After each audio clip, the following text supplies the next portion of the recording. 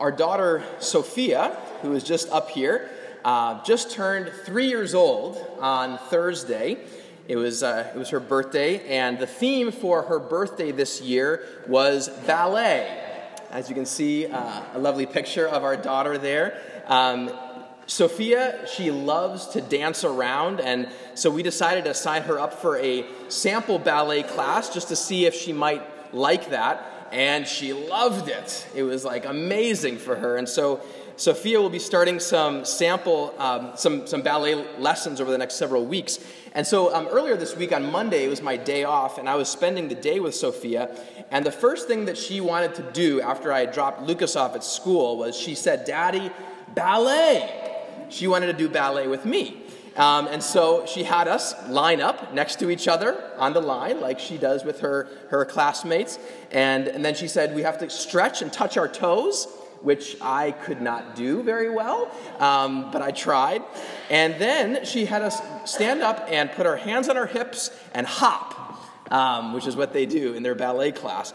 And it is just so much fun for me to see the joy and excitement on her face when she is hopping and dancing around. Just this freedom and fun that comes so naturally to a little 3-year-old girl. Well, in our text today, we're going to read about someone even younger than Sophia, who also was leaping for joy. We find John the Baptist, who was that fiery prophet that we talked about 2 weeks ago, here in our text today as an unborn baby, a baby still in the womb of his mother, Elizabeth. And this tiny infant John leaps for joy in the womb when he is in the presence of Mary and Jesus, who is being carried by Mary. Mary, who had just heard the news that she was going to be the mother of the Son of God. And so my sermon title today is Leaping for Joy. We're going to look at this encounter between Mary and Elizabeth and how it might lead us into leaping for joy as we move from this final Sunday in the season of Advent into celebrating Christmas this week. So our text is Luke chapter 1, verses 39 through 45. We'll have the verses on the screen, or you can follow along in your Bibles, the Bibles in the pews. Luke chapter 1, beginning with verse 39. At that time, Mary got ready and hurried to a town in the hill country of Judea, where she entered Zechariah's home and greeted Elizabeth. When Elizabeth heard Mary's greeting, the baby leaped in her womb, and Elizabeth was filled with the Holy Spirit. In a loud voice, she exclaimed, "Blessed are you among women, and blessed is the child you will bear. But why am I so favored that the mother of my Lord should come to me?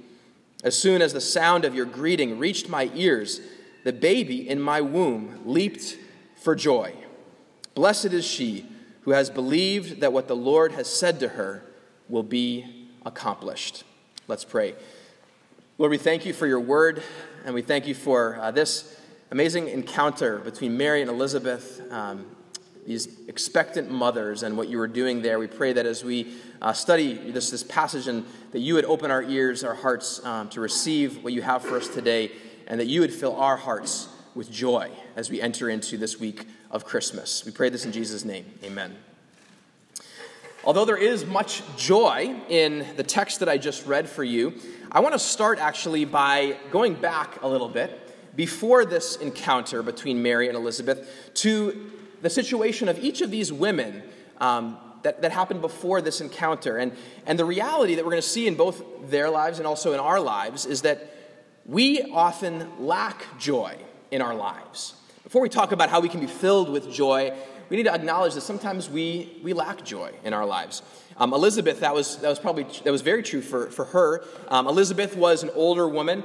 Luke doesn't tell us exactly how old she and Zechariah were, but in Luke chapter 1, verse 7, Luke, the gospel writer, says, "But they had no children because Elizabeth was barren, and they were both well along in years."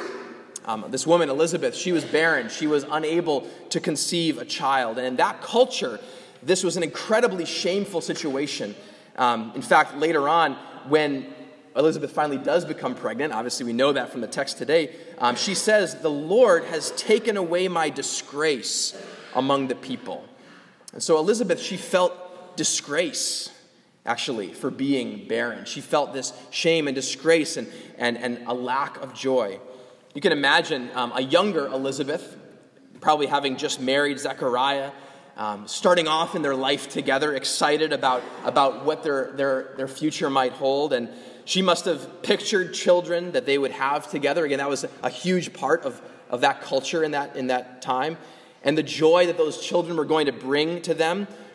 And yet, that future never came to Elizabeth. Year after year, they waited and waited, and there was no child. And now, many years later, Elizabeth was past the age of childbearing.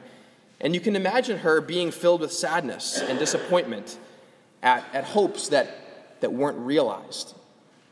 Maybe you can relate to Elizabeth. Maybe in your younger years, you kind of had your whole life planned out, exactly how your life was going to go, but then things turned out differently, maybe than how you had planned. Maybe you're here today and you're struggling with that, even during this season, struggling with being single or being childless or not having the career that you maybe had imagined or the success that you had hoped. Maybe your marriage or another relationship has fallen apart. Maybe you've lost a loved one unexpectedly and someone that you thought you were going to have more time with. You know, for some of our youth who are here today, we got a few younger people in the crowd, it might be a little bit harder for you guys to relate to Elizabeth, this woman who's well along and near the end of her life. You guys are just starting off in life. But even for a younger person, you can still hit unexpected roadblocks. And that's what happened to Mary. Mary was probably a teenager, and she was engaged to be married to Joseph. And so similar to Elizabeth in her younger years, Mary probably had this vision of kind of how her life was going to go with Joseph. But then this angel appears to her and tells her that she is going to have a son, even though she was still a virgin and she was not yet married to Joseph. And you can imagine this news hitting Mary, the questions running through her mind. How is Joseph going to react to this? The fact that I'm pregnant and he knows it's not his child. What's her family going to say when she tells them that she's going to have a baby? How is she going to be treated by the people in her town? Suddenly, Mary's life is turned upside down. A few weeks ago, Pastor Daniel Stenberg and his wife, Karen, who serve at the Lutheran Brethren Church in Bergenfield, New Jersey. Here's a picture of their family. They shared the exciting and joyful news that they were expecting their sixth child. As you can see there, they have 5 boys, and they were going to be expecting their sixth. Their sixth child is due in May. But just this past week, they shared the sad news that this little one has trisomy 18, which is a genetic mutation that can significantly affect the child's development. Most babies with trisomy 18 don't make it to full term, and 95% of the babies that are born end up dying within the first year of life. And so the Stenbergs are reeling from this unexpected news. The excitement that had been growing in them about this new baby has suddenly given way to sorrow as they process the likelihood that they're going to have to say goodbye to this little one. When unexpected things happen in our lives, it can cause us stress and confusion, and it can easily lead to a lack of joy as a result. When life doesn't go the way that you planned, it's easy for disappointment and bitterness to suck the joy out of life. And here's the thing, it's not always easy to admit that, especially during this time of year. I mean, we're supposed to be feeling Christmas joy, right? It's the most wonderful time of the year, as the song goes, right? How can we be feeling sad? And yet, maybe you are. Maybe that joy is lacking this year, or what if you just don't feel that way? Now, maybe for some of you, things have gone basically like you planned in your life. You kind of had a vision and things have kind of gone according to that way. And you look at your life and you're generally pretty thankful for what you have. But here's the thing, you can still lack joy even when your circumstances are pretty good. I speak from personal experience here that it is very easy to play the comparison game where someone out there seems to have more of what you want or who's better at you in something that you're striving to be or striving to do. Or maybe you look inside and you realize you're not the person that you really wish that you were. You see the flaws that are there. You see the imperfection. And you maybe keep struggling with that particular issue, or you just keep falling short of your own expectations. And maybe, your life on the outside looks really good, but on the inside you're struggling to feel joy even this season too. Maybe you feel guilty for the fact that you're not feeling more joyful. You should have joy, and maybe you even come to church on a Sunday like today, and you try to put on a happy face to others, but deep inside, you just feel this lack of authentic and lasting joy. If we're honest, there are moments in our lives where we feel that lack of joy. So what does God do for us in those moments? How does God meet us when we're lacking joy? Well, the next thing that we see in our text is that God freely and graciously blesses us. He freely and graciously blesses us. Sometimes God graciously blesses us by actually giving us the thing that we're longing for. That's what happens to Elizabeth. God miraculously blesses Elizabeth with a son, even in her old age. God takes away her disgrace. It took a long time, a lot of waiting to get there, but God finally gave her this. But here's the thing that's so crucial. God does this freely and graciously. God didn't have to do that for Zechariah and Elizabeth. And they didn't do anything to earn this from God. It wasn't like Zechariah and Elizabeth were more faithful to God and said, okay, now I'm going to bless them. No, this is something that God freely and graciously did. He chooses to bless Elizabeth undeservedly through this gift of a son. And yet, we all know that there are other times where God doesn't give us the thing that we're longing for. God gave Elizabeth a son, but he doesn't always give a child to the couple who are hoping for one. He doesn't always heal the person that we're praying for. He doesn't always give us the job that we're hoping for. He doesn't always take away the issue that we're struggling with. God, he could miraculously heal that baby of the Stenbergs baby, but also he may not. And so how do we deal with the fact that sometimes God doesn't bless us maybe exactly the way that we expect? He doesn't give us the thing that we're hoping for. Sometimes God actually chooses to bless us in a way that we're not expecting. Sometimes it doesn't seem to be a blessing at first, and it actually ends up being God's gracious gift to us. We see this a little bit in Mary's life, I think. For Mary, again, her unexpected pregnancy probably didn't feel like much of a blessing at first, as she deals with the reality that in that culture, being pregnant before being married was incredibly shameful. Mary was going to face the rejection and judgment of her family, the surrounding community. You can imagine her wondering, God, what are you doing here? But when Mary arrives at Elizabeth's home, Elizabeth shouts out in a loud voice, "Blessed are you among women, and blessed is the child you will bear." So Elizabeth proclaims to Mary that although maybe Mary is struggling with this, that Mary is in fact blessed. Why is she blessed? Not because she's having a child, but because of the identity of that child, because of who this child was.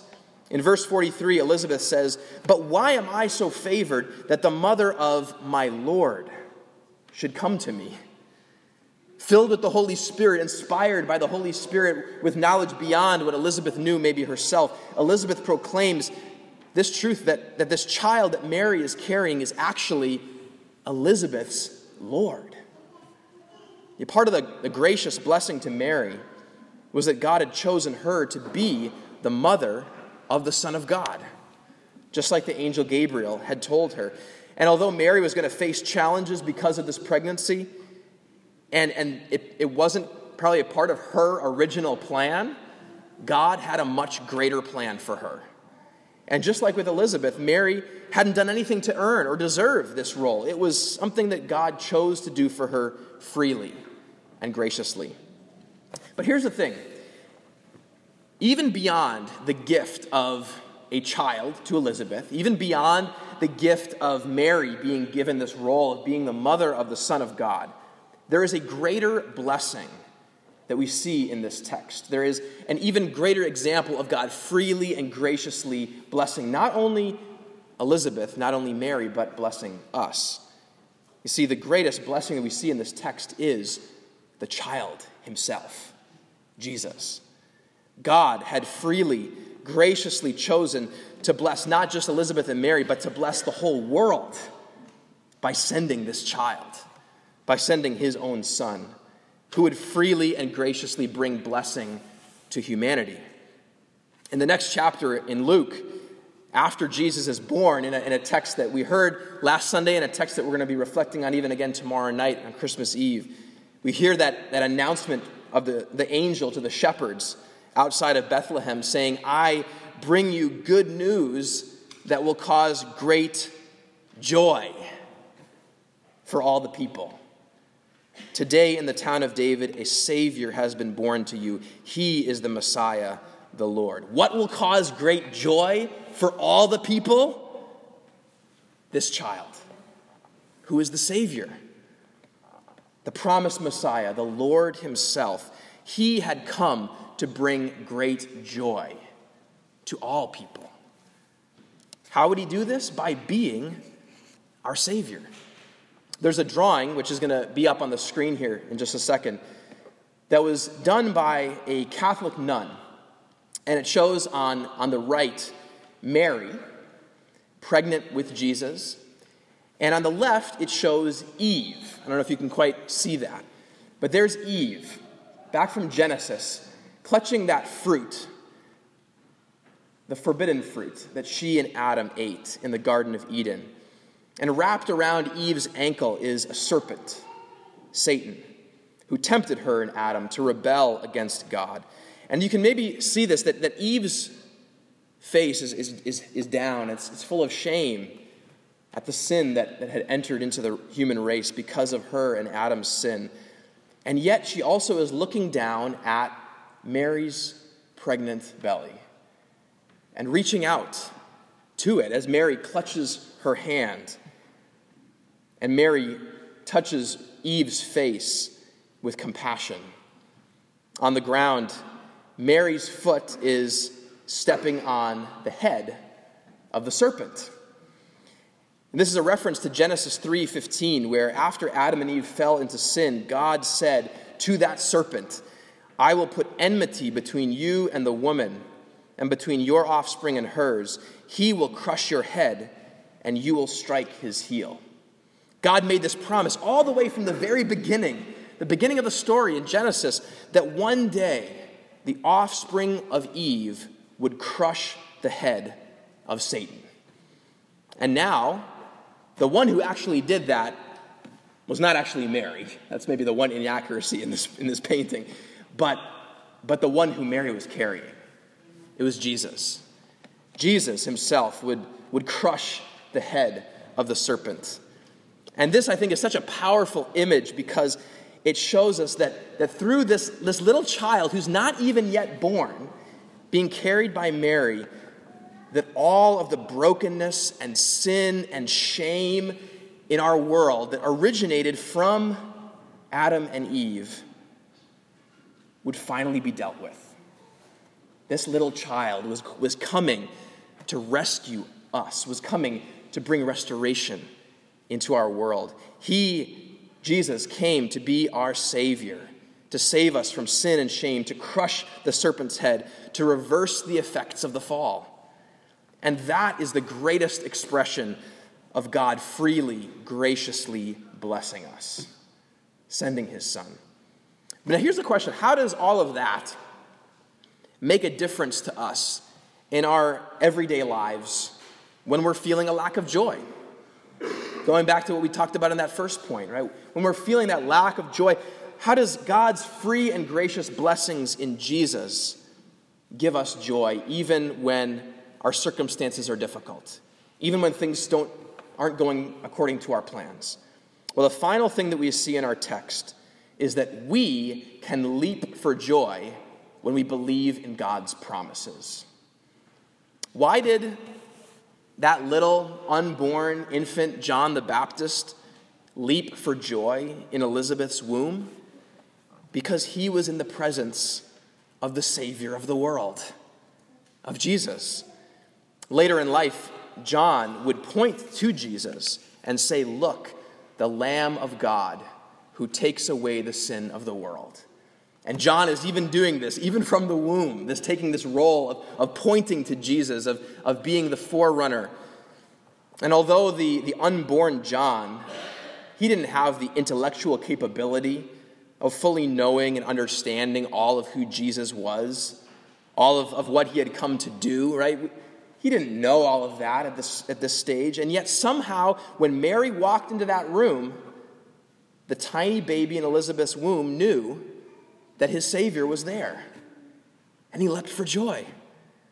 Somehow, in a miraculous way, this tiny infant believed in God's promises. And it caused him to leap for joy. And we see something similar in Mary. In the last verse of our text, Elizabeth says to Mary, "Blessed is she who has believed that what the Lord has said to her will be accomplished." When the angel Gabriel had told Mary that she was going to be the mother of the Son of God, her first response was to ask, how in the world is that supposed to happen? Right? I'm a virgin. How is this going to happen? But then after Gabriel explained that it would happen through the power of the Holy Spirit, Mary said, "I am the Lord's servant. May it be to me as you have said." Mary trusts God. Even beyond her full comprehension, she believes that what God says he's going to do, he will do. She believes in God's promise. Now, did Mary understand exactly how the Holy Spirit was going to cause her to conceive a child while she was still a virgin? I doubt it. Did she understand how this baby was going to be fully human and fully God? Probably not fully. Did she understand the doctrine of the Trinity? How God is one being in three persons, Father, Son, and Holy Spirit? No, she didn't understand all of this theology behind what was happening. But did she trust in God's word to her? Yes. Did she believe that somehow through this child, God was keeping his promises to Israel and to the world? I think so. See, this faith that holds on to God's promises even without fully understanding them completely, this faith led to blessing for Mary. And it led Mary to sing a song of joyful praise to God. That's what happens right after this text. I wish we had time today to go into all of Mary's song, but it's an amazing song of praise to God, and God who takes the high and lowers them and takes the low and raises them up, she being one of those that God was raising up. It caused Mary's heart to leap for joy, just like that little infant, John the Baptist, leaping in the womb. Even though I'm sure she had a lot of uncertainty and confusion about what was going to happen in the coming weeks and months, she didn't have all the answers, and yet she felt that joy rise up within her. Karen Stenberg, the woman that I mentioned earlier, she wrote a blog post this past week processing the difficult news about their unborn child. And her words clearly show how trusting in the promises of God, trusting in God's free and gracious blessing that comes through Jesus Christ has brought her joy even in the midst of her sorrow. So I want to just read a selection from that post for you in closing.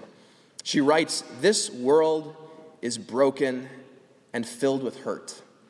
And I am reeling from the consequences of that right now.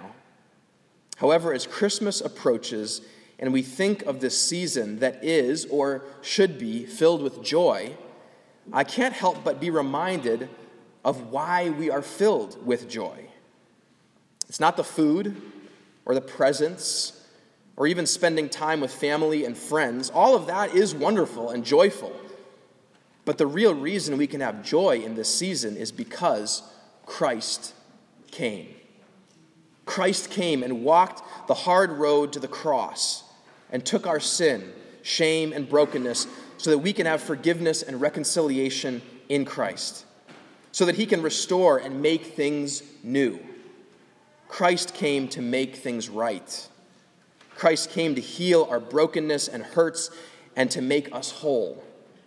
Christ came so that someday we will live with him where there is no more death and no more sorrow, no more trisomy 18, and he will wipe away the tears from our eyes, and things will be as they should be. Christ came and walked the hard road to the cross so that I can walk this hard road now with hope and his peace. Because of the gospel, I can praise the Lord in my grief. Because of the gospel, I can say that God is good. Because of the gospel, I have hope and assurance in my sorrow. Because of the gospel, I can have peace in the storm. Brothers and sisters, God loves you and me. He loves us unconditionally. And although we don't deserve it, and we could never earn it, God has chosen to freely and graciously bless us by sending his Son into the world. He was born as one of us. He lived a life we could never live. He died on the cross to pay for our sin. He was raised to new life. And because of this, he forgives all our sin. And he adopts us as his children. And he promises to never leave us or forsake us. And he promises to return one day to put an end to all suffering, sin, and death itself. Now, does that news make your heart leap for joy? Maybe like Mary, you may not exactly understand how God has done all of that for you. Maybe you still have some questions in the midst of that. Or maybe like the infant John, maybe you don't even understand fully why, but somehow you feel this faith rising up in you and your heart responding with joy. That's the Holy Spirit working, giving you faith to trust him. Maybe you're still struggling to understand why things have happened the way that they've happened in your life. And that's okay too.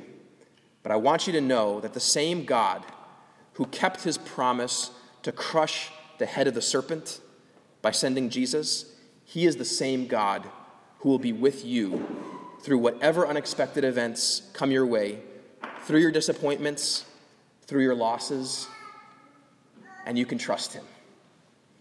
So as we celebrate the birth of Emmanuel, God with us this week, as we go to the manger to see our Savior and our Lord being born for us, let us leap for joy and sing songs of joyful praise to our God, just as Mary did. Let's pray. Lord, we acknowledge that oftentimes our hearts are not filled with joy, that even during this time of year where we feel like we should, Lord, that sometimes there are other things going on in our lives that make it difficult to praise you, make it difficult to feel the joy. And Lord, we know that we can't control our circumstances, but we also know, God, that you are the one who you have sent your Son, Jesus, to die for us, to forgive us, to cleanse us, to save us, to give us new life. And so, Lord, we can trust you even in the uncertainties, even in the questions, even in the unexpected things that sometimes are difficult to deal with in our lives.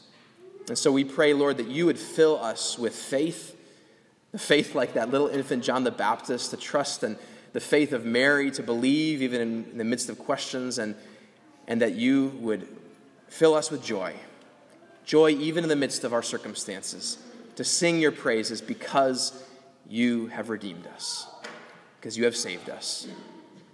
And we look forward to the day when you will return, where you will return to bring us into the fullness of your joy, where there will be no more sadness, no more sorrow, no more sin, no more death. We long for that day, Lord. And we pray that you would give us an eager expectation of waiting, even with joy, as we wait for that day. In Jesus' name, amen.